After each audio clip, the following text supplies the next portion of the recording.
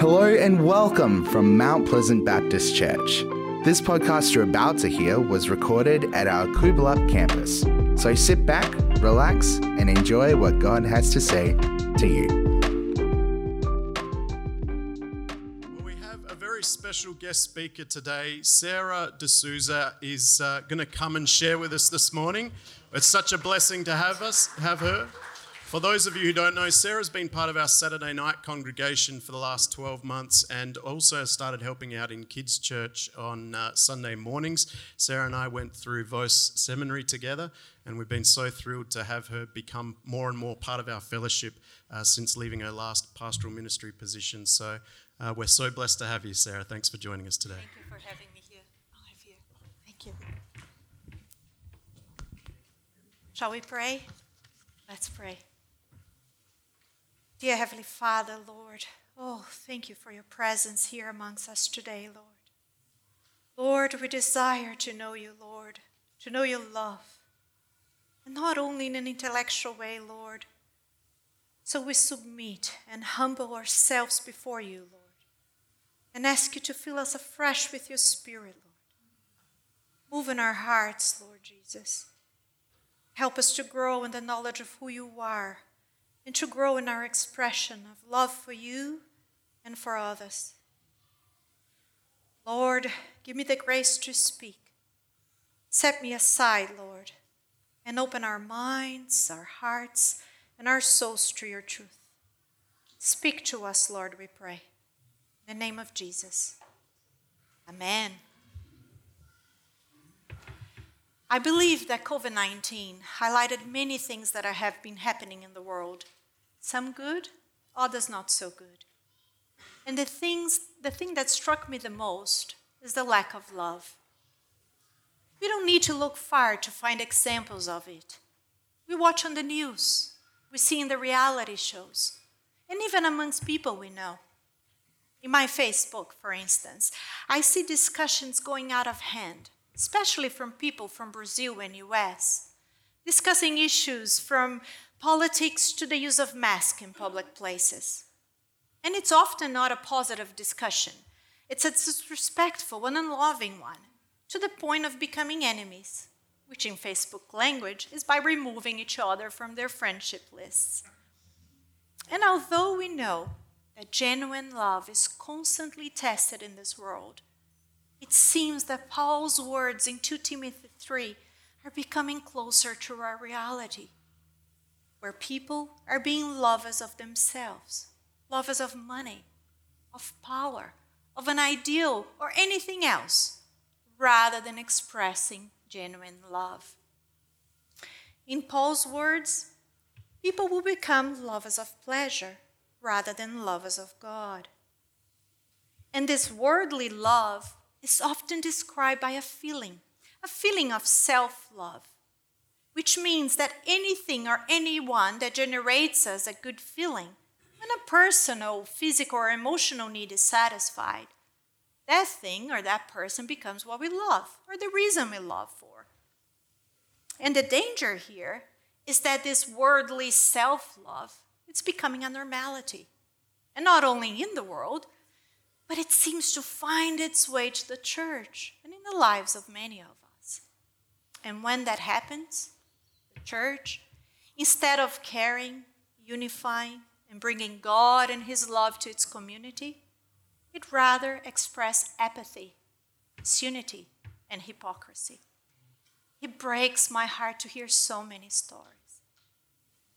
I was hurt in the church in the past. And although God in his love and his mercy, he has been healing me, the natural tendency for us is to build a wall around us to prevent us from getting hurt again. But again, we must be aware that this wall will hinder us to experience and express genuine love. Well, then we may ask, how can we avoid all of this from happening to us, individually and as a church? How can we discern what genuine love is from this self-love? What is genuine love? And how does it look like when genuine love is put into action? Today, we will continue with the series Knowing God under the topic Love, covered in 1 John. The letter 1 John, as we have been seeing in the past few weeks with Pastor Peter, was written to a church community of believers that experienced some kind of division within due to false teachings. And it was written not only to warn against those false teachers, but more importantly to assure believers of their faith in the human Jesus as the divine Christ, while stressing the need for us to live a life of obedience that expresses genuine love.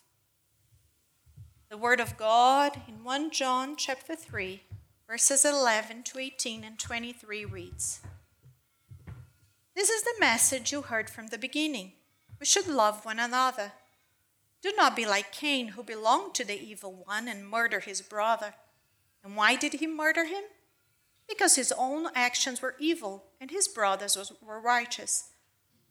Do not be surprised, my brothers and sisters, if the world hates you. We know that we have passed from death to life because we love each other. Anyone who does not love remains in death. Anyone who hates his brother or sister is a murderer, and you know that no murderer has eternal life residing in him. This is how we know what love is.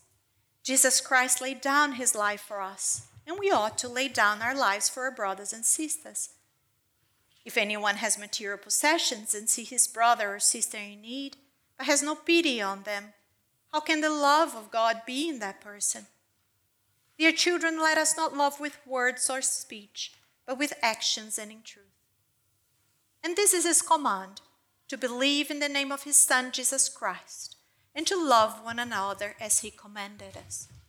This is the word of God. So this church community John was writing to, they had already been exposed to the gospel, but they needed to discern between those who really knew God and those who didn't. And to help them and us, John presents signs, evidence that point to those who truly know God, while giving us examples of how these people and us should behave. And one of the signs found on those who know God is the obedience to God's command to love one another, a love that is to be expressed not only in words, but with actions and in truth. And here, verses 11 and 23, reminds us of God's command to love and to keep loving one another, with the Greek verb here presenting an ongoing action. And this old command from the book of Leviticus is reinforced several times throughout John's letters, as he sees love, the practice of love, as a sign of one's true fellowship with God and with God's children. On the other hand, lack of love for others is evidence of those who do not know God. So before we look into the examples of love in action of this passage, we should first understand that the practice of love is only possible if one knows God intimately. Because as John shows us, knowing God and loving God and one another, they go together. They can't be separated. Pastor Peter told us a few weeks ago, to know is to love. 1 John chapter 4, verses 7 and 8 reads, "Dear friends, let us love one another, for love comes from God. Everyone who loves has been born of God and knows God. Whoever does not love does not know God, because God is love." No one can love without knowing God. God is love. Meaning here that love is an essential attribute of God. And love originates from God. He is the source of love. From all eternity, God the Father, God the Son, and the Holy Spirit have lived in perfect loving communion. And God is inviting us into this relationship so we can know by experience this love. In fact, the word to know here in Greek, ginosko, it's not talking about knowing God in an intellectual, in an academic way, although it can be also important. But here, this verb implies to know God through personal experience, through having a relationship with Him. And in verse 7, gnosko is presented also in a continuous action, which makes love relate to an ongoing awareness of who God is. It means how well we know God and how well we know his love relationally. For instance, it's like when I first met my husband. Even if I had fallen in love with him at first sight, which I didn't, I know. Sorry, love.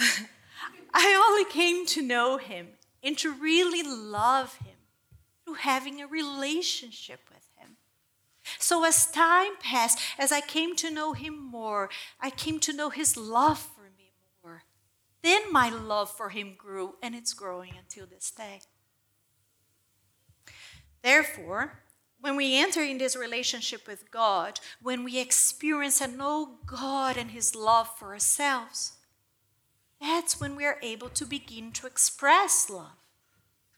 1 John 4:19 tells us, we love because he first loved us. But those false teachers John was referring to, they claimed to know and to belong to God. In fact, other beliefs outside Christianity today also claim to know God, and some even doing good deeds. However, they deny Jesus as the Messiah. You see, the same way we cannot love without knowing God, we cannot know God without believing in Jesus Christ. There is only one way to know God and to know his love. Jesus is the way. To know God, to believe in Christ, and to love, they are connected. You cannot have one without the other. So as we read, in the first part of verse 23, it says, this is God's command, that we believe in the name of his Son, Jesus Christ. That is, that we entrust ourselves completely to Jesus, that we put our trust, our faith on who he is and what he has done. And God wants us to come to faith to Jesus Christ. Why? He wants us to have a relationship with him. He wants to share his love with us, so we can then share with others. In fact, and like John likes to do, let's look at the evidence. We can ask ourselves today, before we knew Christ as our Lord and Savior, did we truly love our neighbor? Did we truly love our brothers and sisters? Did we love the church? Did we care for the church? No. And not because we did not know what God's definition of love was, but because we did not know God through Christ. We had not yet experienced God's love for us and in us. But after we give our lives to Christ and receive him by grace through faith, as Romans 5:5 tells us, his love is poured out into our hearts through the Holy Spirit who has been given to us. That's when we experience genuine love. 1 John chapter 5, verses 1 and 2 reads, everyone who believes that Jesus is the Christ is born of God, and everyone who loves the Father loves his child as well. This is how we know that we love the children of God, by loving God and carrying out his commands. Behold the love of the Father, how precious is what the Father has given us. And to have received and believed that we have been given the spirit of adoption, and now can enter in this eternal loving relationship with God, is such an amazing and humbling realization of how great and wonderful God and his love is for us. And that's when love for the Father is implicit, and then we are able to obey God's command to love. And the more we grow closer, the more we know God through Christ in this intimate relationship, the more we experience his love, and the more we are led by the Spirit to change our behavior, to change our ways of living, to becoming more like him who is love. So we found out where love originates from, how we can experience genuine love, and that knowing God through Christ will bring change to our lives. But what does it mean to live in light of this love that was made known to us by Christ? What does it look like when God's love is put into action? John gives us these examples on the verses we read, which I like to call them the do's and the don'ts of love in action. The first example describes the don'ts. It describes how we should not act with the biblical example of Cain. It tells us not to be like him, who allowed jealousy to become hatred towards his righteous and obedient brother that led him to commit murder, the first murder in human history. Likewise, if one has his heart away from God, like Cain did, their actions will not represent God's actions. How can they? How can they be willing to obey God? How can they love if their hearts are away from God?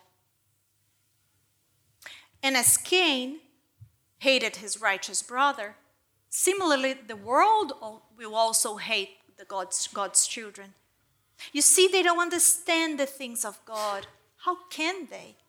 They do not know God through faith in Jesus Christ. Like Jesus tells us in John 15, verse 18, the world hates you. Keep in mind that he hated me first. But I also see this example as a warning for ourselves. Relationships are hard, either with our family, our co-workers, and yes, in the church with our brothers and sisters. So we must avoid letting jealousy, anger, bitterness, or lack of forgiveness become hatred in our hearts. We must prevent those feelings to consume us and to become a hindrance for us to be abiding in the love of God. Instead, we need to constantly turn to Christ in faith and repentance, drawing near to him and laying all of those feelings at his feet. Christ is the one who can deliver us from all of this. Well, we saw the don'ts. How about the do's? How can we describe love in action? First, we must know that the biblical meaning, the biblical description of love is completely different than what the world teaches us. In fact, in Greek, there are a few words to describe love. Phileo, for instance, it's a type of love which conveys a friendly sentiment.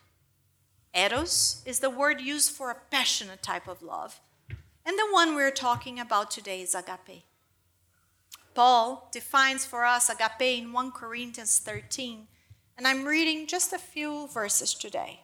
He says, love is patient, love is kind, it does not envy, it does not boast, it's not proud, it does not dishonor others, it's not self-seeking, it's not easily angered, it keeps no records of wrongs.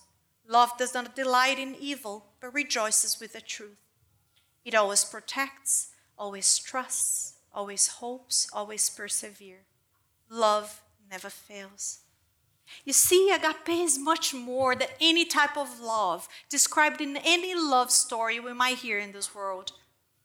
Rather, agape is a free, unconditional, selfless, sacrificial type of love which is used in the context of a Christ-like love.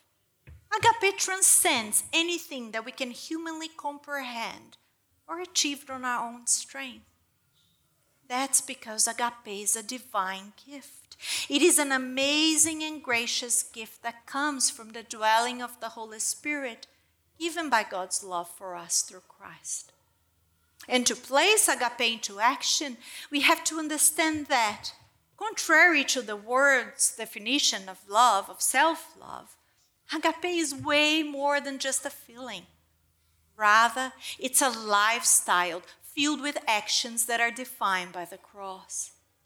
And that's what John is telling us here.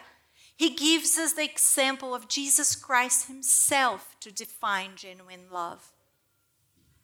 While Cain showed hatred towards his brother that led him to commit murder, Jesus' love for us led to his murder for our sake. Sacrifice is love in action. 1 John chapter 4, verses 9 and 10 tells us, this is how God showed his love amongst us. He sent his own and only Son into the world that we might live through him. This is love. Not that we love God, but that he loves us and sent his Son as an atoning sacrifice for our sins. We were spiritually dead. In Paul's words, we were God's enemies. But the good news here is that despite of our sin, God still loved us and sent his Son, Jesus Christ, to be sacrificed for our sins. He died on the cross for us so that we can be forgiven, so we can be reconciled, we can be made right with God. This is how God has revealed his great love for us in Jesus. At the cross, we find his perfect love, an unconditional, sacrificial type of love that longs to forgive, to transform, and that it will carry us to eternal life. Amen? And as Christ laid down his life for us, we ought to do the same for others. We should be imitating Christ. Verse 16, as we read, this is how we know what love is. Jesus Christ laid down his life for us, and we ought to lay down our lives for our brothers and sisters. This is how a child of God should act. We should be imitating Jesus, who is the true expression of love.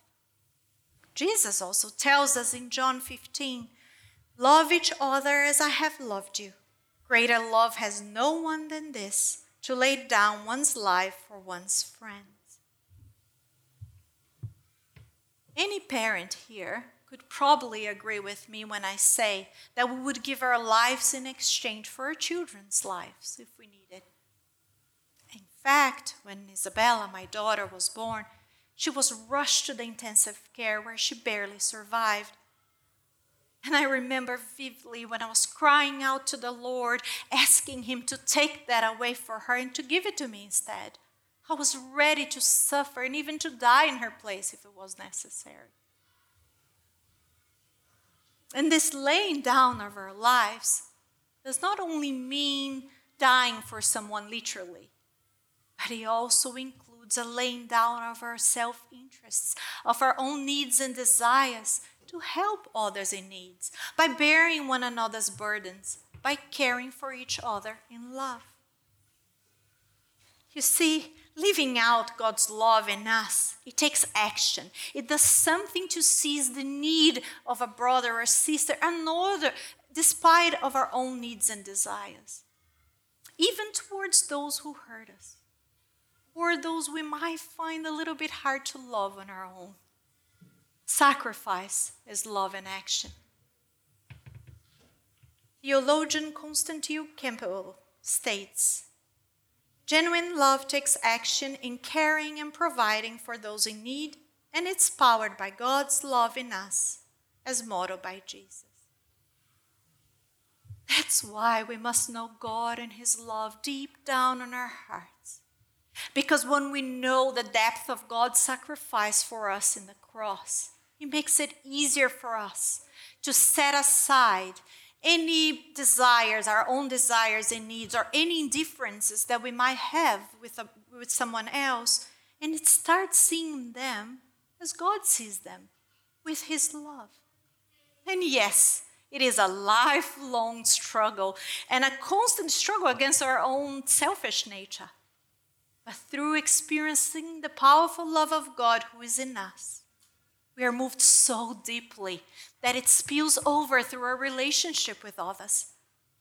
This is how the people around us, our family, our community, everyone can see the life-changing love of God with actions and in truth. As Jesus tells us in John 13:35 from the Message version, this is how everyone will recognize that you are my disciples, when they see the love you have for each other. Sacrifice is love in action. I have to say that in the past year or so, my family and I feel blessed to be part of the Kubi Saturday gatherings, where we have witnessed so many times God's love in action. And I'm not just talking about the many food packages or donations of any kind. We have been witnessing people helping a brother or sister in need with their time, with their giftings, either through prayer, discipleship, personal visits, helping someone to move houses, helping to clean the gardens, or just by being a good listener. It's so humbling to see our brothers and sisters letting aside their self-interests and making this church a safe place for the broken and the needy that we all are. A church that, despite of its imperfections, seeks God first and then seeks to care for others without judgment, without unforgiveness, but with genuine love, with God's love. So praise God for His love and His grace in this place. But let this don't stop us to continue to humbly pursue God and His love.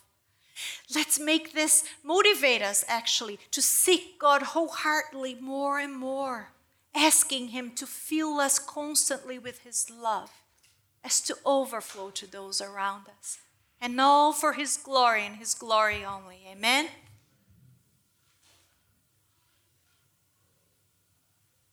Come to an end. It's important to point out that there is an aspect of this message that we can't apply without experiencing for ourselves. It's like looking at a glass of a cold drink in a hot day, like this one. Others may try to describe to you the kind of refreshment that drink can provide. But until you try it for yourselves, you will not know it. And when you try, when you experience that kind of refreshment, you want to keep going back at it. So like with this drink, I challenge all of us here today to experience God's love for ourselves, to experience it afresh or for the first time. Let's not wait any longer. Let's come before Christ in repentance and in faith. Invite Him into our hearts and experience the powerful and wonderful love of God. Let's pray.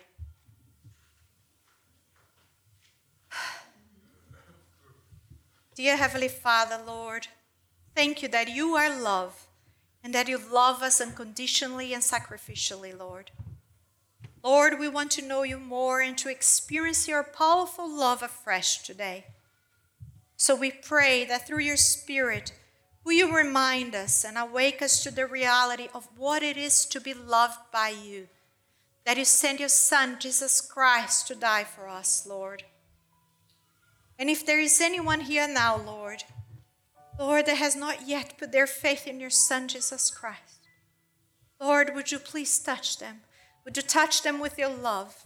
Would You move hearts, Lord, we pray.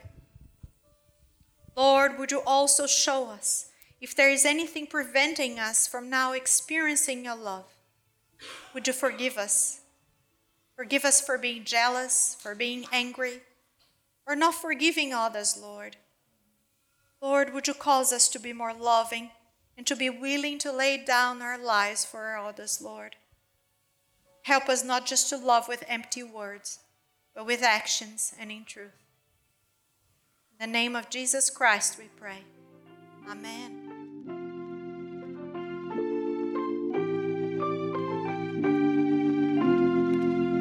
We hope you enjoyed this podcast brought to you from Mount Pleasant Baptist Church. Our prayer is that what was said today inspires you and strengthens you in your faith.